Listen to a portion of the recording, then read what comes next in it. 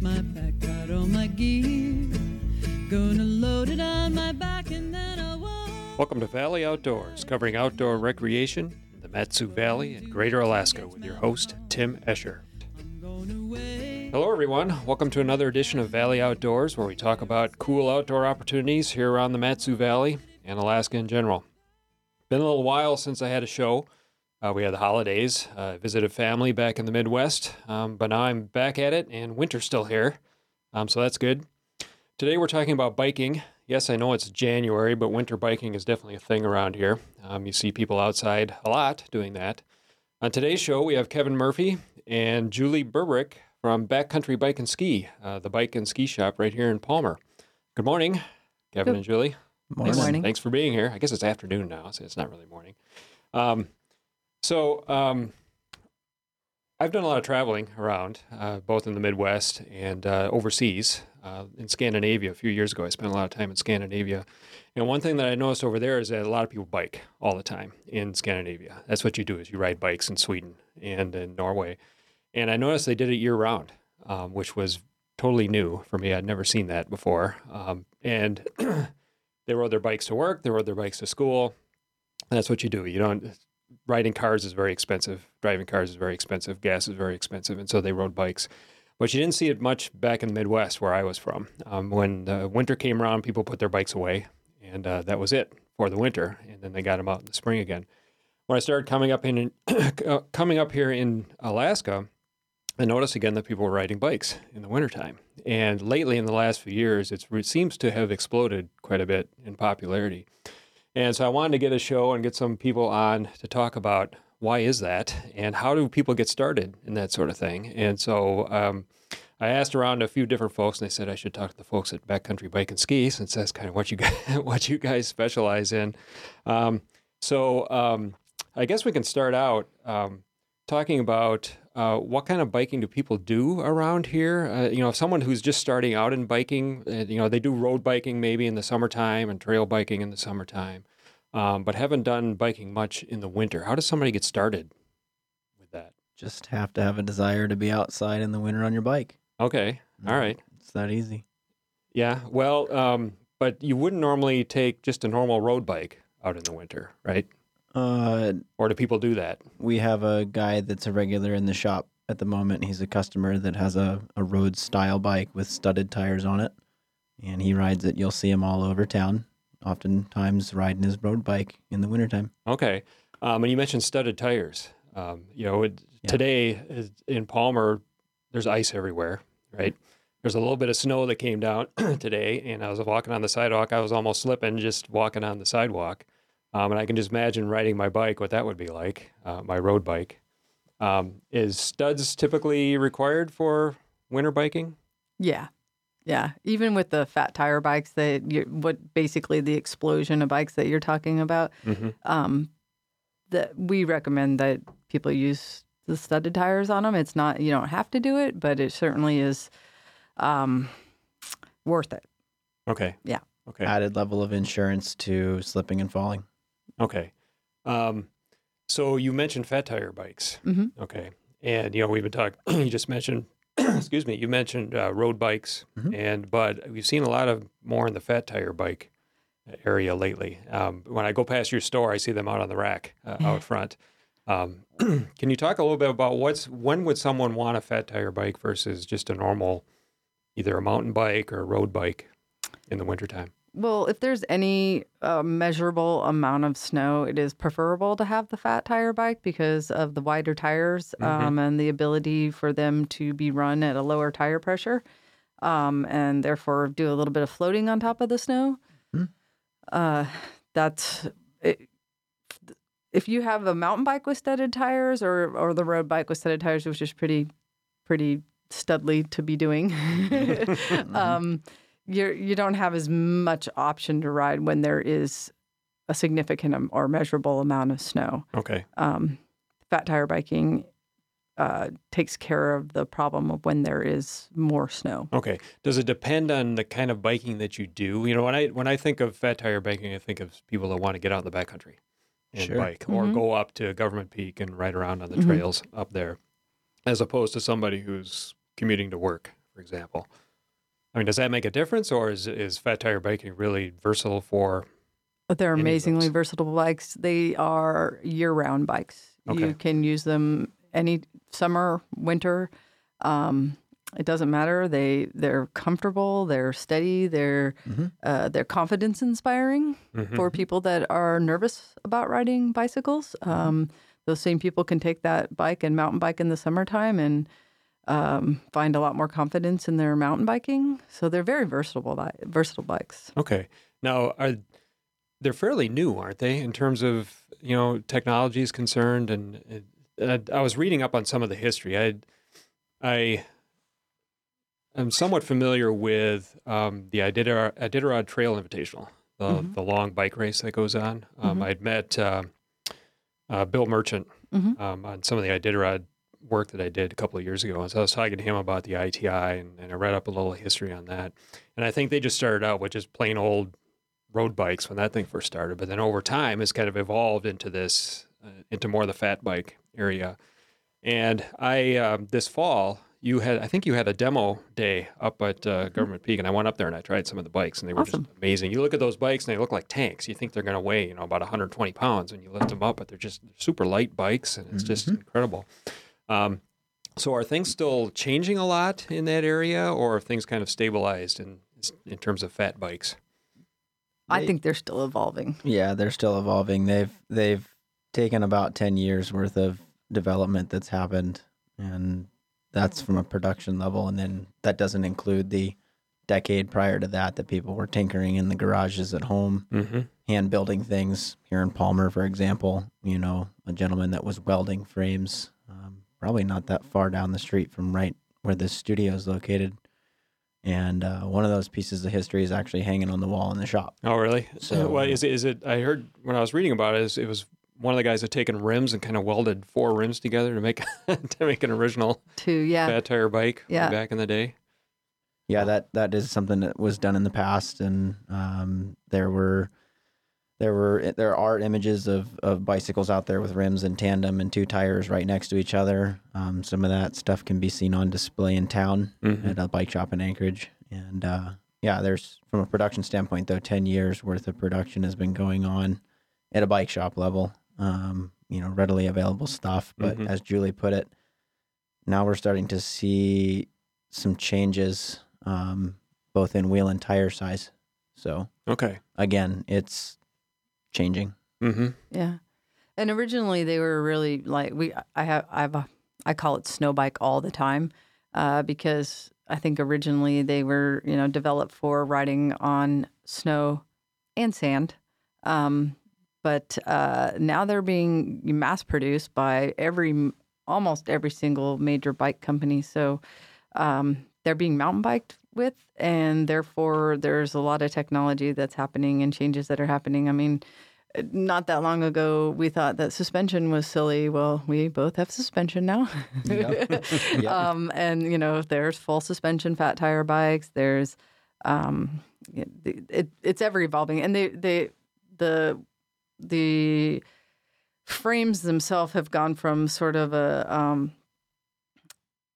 kind of a clown bike, real upright, dated, geometry too. You can climb on a fat bike of today, and aside from a 4-inch tire being underneath you, it's really no different than your standard mountain bikes of today. See, that's one of the concerns that I had when I first started looking at these, in that did I need a summer mountain bike, and did I need a winter mountain bike, and then did I need a road bike? Pretty soon I have a whole garage full of bikes. There's nothing wrong with that. Well, yeah, I know. Except it makes it hard to store other things, your other toys. But like I said, when I tried that one out this fall, there was no snow on the ground. The ground was frozen, so it was very hard, which made the suspension nice on there.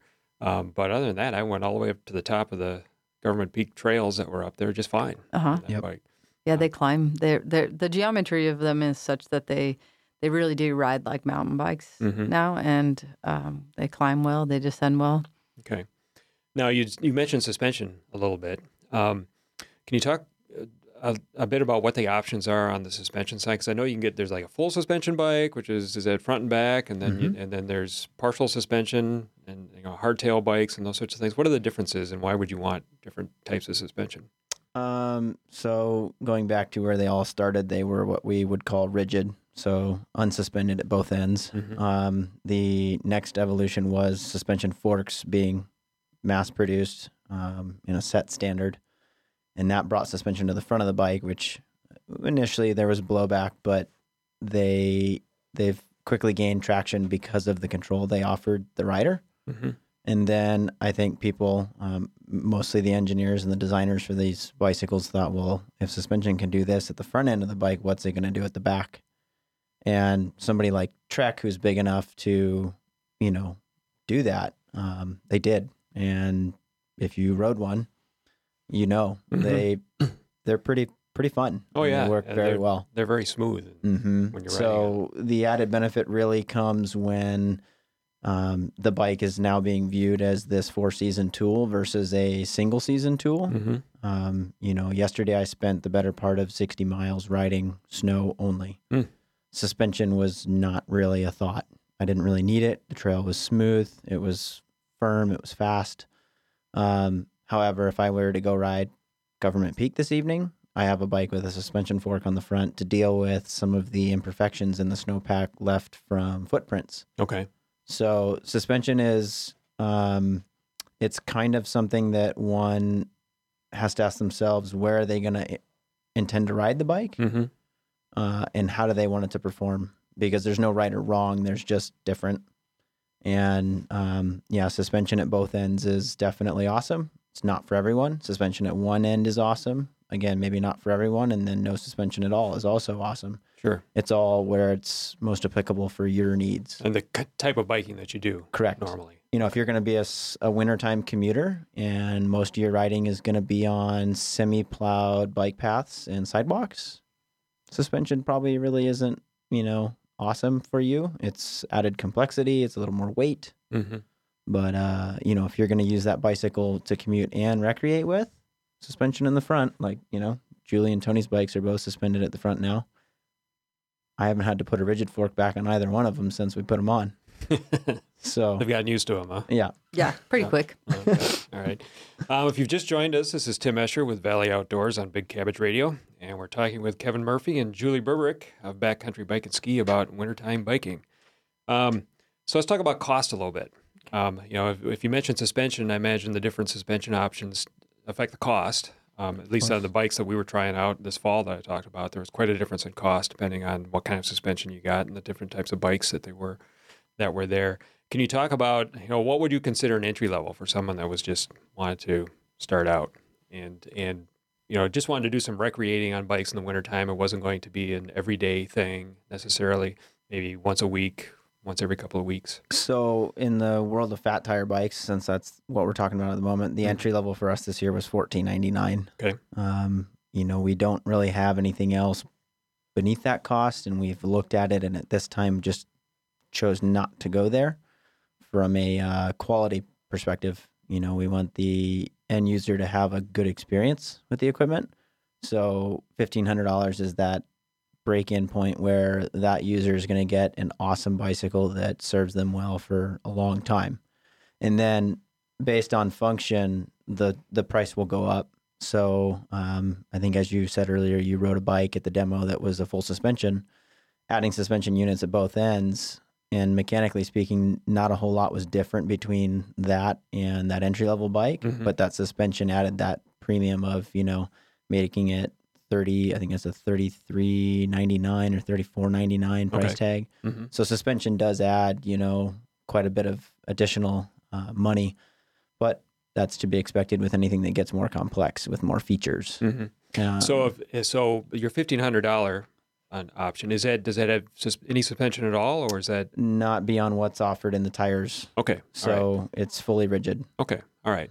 And then, so the next step would be to have front suspension on Correct. there, and then then finally full suspension. Yeah, that's correct. Okay. And I remember when I was riding up there, I didn't notice too much difference, at least on the riding that I was doing in Government Peak, when you're going up and down a lot of bumps and rocks and so on. You're actually not on the seat that much. Sure. And so full suspension didn't really matter, it seemed like. But the front suspension was important because the ground was frozen. Yeah. And I had the first bike I tried didn't have any suspension at all, and my arms were just bouncing like crazy. Yeah. And it was very rough. Yep. But when I got the front suspension bike, that all went away, and it was Correct. beautiful after that. Correct. So there are some different options there. So let's talk about studded tires for a bit. What's the difference in cost on studded tires? You know, go non-studded versus studded. Is there a big cost difference between those? Yeah, right around $100 a tire. Okay. So a standard studded tire, for example, is our inexpensive options this year are $175 a tire. Well, actually, I take that back. $150 is the least expensive option that we have, and most fat bike tires are right around $100. Okay. So you can get in for about $50 more for studs. If you want the premium options, the premium studded options come in at just over $200 a tire. Again, that goes back to, like Julie mentioned earlier, though, around here with such a mixed bag of conditions for snow and ice, it would be really advised to have studs. So it's a pretty small expenditure to keep you upright.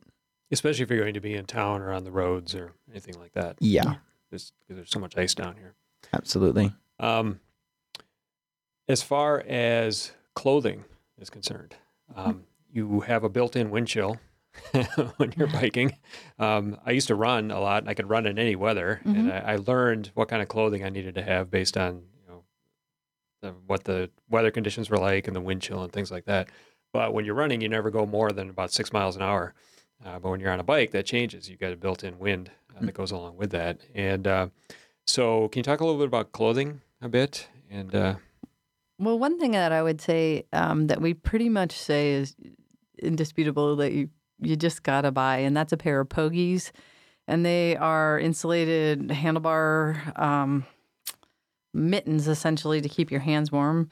so like gloves that actually attach to the handlebars, right? And your hands slide into them. Yeah, and they also are very worth the money. So that's your first step for keeping your hands warm. After that, it's just winter clothing, whatever, and layers, because like you said, you want to be able to adjust for the temperatures. We wear pretty much like what you would wear cross country skiing. Okay. Is what we would wear. What on a about bike. footwear? And that varies for people. It does, yeah. Depending on how some people just have a really hard time keeping their feet warm. People. I know I do. Bunny boots. People wear bunny boots. People wear Winter hiking boots. Okay, so you're not talking clip-in biking some shoes. people wear those as well. Really? And there are companies that make specialized winter specific clipless boots. So, or clip-in boots. So if you want to, if you want to have that option to have that additional power like you would in the summer months on a road or a mountain bike, you can have it. Or if warmth and comfort are king, a standard, muckluck boot or a winter hiking boot or a bunny boot, all work great. Obviously, the type of pedal you use then has to change. Sure. So it sounds like it's a lot of experimenting. Yeah, that ride it the really bikes and is. the kind of biking that they do, and whether they're going to bike enough to sweat and warm up, or if they're just kind of leisurely cruising. Yeah, and how long you're planning on being out there. Right. Okay. So if somebody wanted to try this out, and they weren't quite ready to spend the $1,500 to jump into it to get the bike and whatever else that goes along with that, are there rental options that you and other shops have around to let people try things out? Yeah, we have a full fleet of rentals for $60 for a 24-hour period. We have it's not the entry-level bike, but it's called the Trek Farley 5. And set up with studded tires. Okay. So they can go out with confidence on, mixed surfaces, and they come with the insulated handlebar pogies that we talked about. Okay. So it's that first step into, is winter cycling, or more specifically, is fat biking something I can be interested in? And I am aware there are other places, I think mostly in Anchorage, that also rent bicycles. Can't speak for what comes with those bicycles, but I do know that there are other places that have rentals. And occasionally, as you experienced us do, there are demo days that happen as well. Okay. That's pretty reasonable. I mean, it's cheaper than a day's worth of skiing. Correct. And that rental rate can be applied up to 2 days worth can be applied towards the purchase price of a bike if Okay. you come back with such a big grin that you're like, I got to have one. Yep. Okay. You're listening to Valley Outdoors. I'm Tim Escher, and we're talking about winter biking with Kevin and Julie from Backcountry Bike and Ski. Okay, so let's talk a little bit about where to go. We've talked about Government Peak a little bit, which is the chalet up off of Edgerton Park Road, and a lot of people know about that as being a cross-country ski place and a biking area. Other than that, what are some of the more popular places to go in the area? In the early winter, the Greenbelt trails, believe it or not, can be quite a bit of fun before too much snow drifts And around. where are those? The Matt Lake or Kepler-Bradley trails, Okay. as they're known Okay. by most, and even expanding over into some of the university area as well as Crevasse Moraine. Okay. Now that we've been through one or two meltdowns and there's sufficient ice on everything, steep up and down, those are a little bit less fun.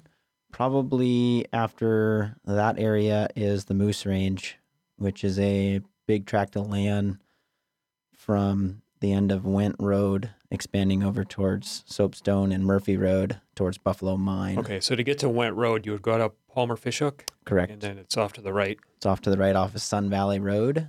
Take Sun Valley to your second right-hand turn is Went. If you pass the Turner's Fuel Store, you've gone too far. Okay, and then is there grooming that goes on these trails? There is active grooming that happens after most snow cycles. We're in contact with a gentleman that lives on the Went Road side, and then another gentleman that lives on the Soapstone side. And there are actually 3 or 4 people in that area that coordinate together to groom those. Okay, And then several of us that coordinate to groom Government Peak as well. okay, all right. And then how about Archangel?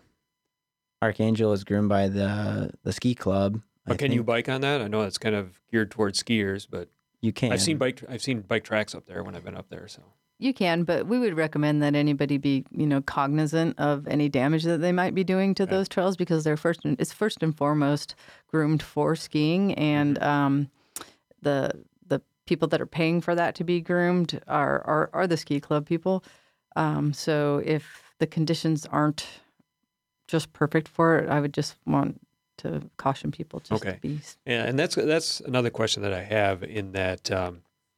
When should people stay off the trails? I look at the Anchorage Fat Bike Trail group once in a while, and there'll be postings on there that it's 40 degrees. Everybody get off the trails because you're going to tear things up. Can you talk about that a little bit about when's a good time to go, when's not a good time to go, when should you stay off the trails to be a good citizen, that sort of thing?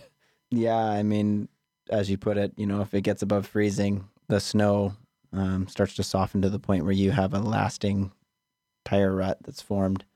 And once that hardens, that's there to deal with for the remainder of the winter. So those temperature ranges, or, within the 24-hour period immediately following grooming, that's happened. This is one of those discussions that we have in the shop all the time about, correct order of progression for use. And when we lay down fresh tracks for grooming, the ideal order in which trail users use the trail would be the skiers first, followed by snowshoe traffic, preferably, followed by fat tire riders, and then people just wearing regular tennis shoes. So kind of let things firm up and Correct. It's a tighten up really, before the bikes get really, on there. it's really important, and it really helps go a long way to making sure that everybody actually enjoys, a firm trail. Mm-hmm. Okay. So, Are there any active clubs around? If someone wanted to kind of get started at this and find some other people who are also interested in it, are there groups that go out on a regular basis, or? we do host a regular shop ride Wednesday evenings at 6:30, pretty much on the regular, barring some sort of, extreme weather event that pins us down. And then there are several other groups. You mentioned Anchorage Fat Bike. I think you can find posted rides in there. I know some of the bike shops in town offer rides weekly. And then there's also Vimba, the local group here in Palmer. Oh, the Valley Mountain Biking Hiking Group? Mhm. Okay. I don't know that they coordinate much for rides, Yeah. but they do a lot of activity as far as, getting people excited for biking and hiking. And then We also have a women-only group called Women on Wheels that occasionally we have. We kind of do it in cycles of 4 or 5 weeks at a time of doing organized rides for women, and that goes year round. It's not just fat tire biking, but in the wintertime we do fat tire biking. Okay. All right. And so how would you find out about these? Is it mainly on Facebook? Or? Yeah, Yeah. Facebook. Okay. All right. Well, good. Anything else that you think folks ought to know about this if they want to get started at it? Or Again, I think going back to that very first question, how does one get started with winter biking? And just starts with being curious about it. get outside. Yeah, I mean, my progression personally was mountain bikes with studded tires, and Me then too. fat bikes kind of became something that I was curious about, and I tried it, and it was like, oh, it's pretty fun. Right. But I also have a road bike with studs too, so So yeah, you're that crazy guy they see going up and down there. not all the time, not all the time. Well, I would encourage anybody who thought that they might be interested in it to come and either test ride a bike or do a rental, because it really is fun. Yeah. It's fun. We do a lot of riding. We mentioned the Moose Range, but we also do a lot of riding out in the Willow area, where there's miles and miles and miles of snow machine trails, groomed snow machine trails. Dog sled trails are a lot of fun. Anchorage, the trails in Anchorage, they have so many people that have fat tire bikes in Anchorage that within an hour of even a heavy snowfall, their trails are groomed by the bike alone to be a real single track, and it's essentially mountain biking on their trails in Anchorage. It's a lot of fun. So if somebody's interested in trying it, I really encourage them to check it out. Yeah, to just try it out. It when you first see it, it seems strange, but when you get out there, it's a blast. Yeah. To do it. And I'd really like to see it expand beyond Alaska. I mean, like I said, I haven't seen it anywhere else like I've seen it here. And I have a Trek. Probably it has 2.5-inch tires or so that I use back in Wisconsin when I visit relatives back there, and I mainly use it on sand surfaces and stuff like that. But it's a blast. It's just fun to do.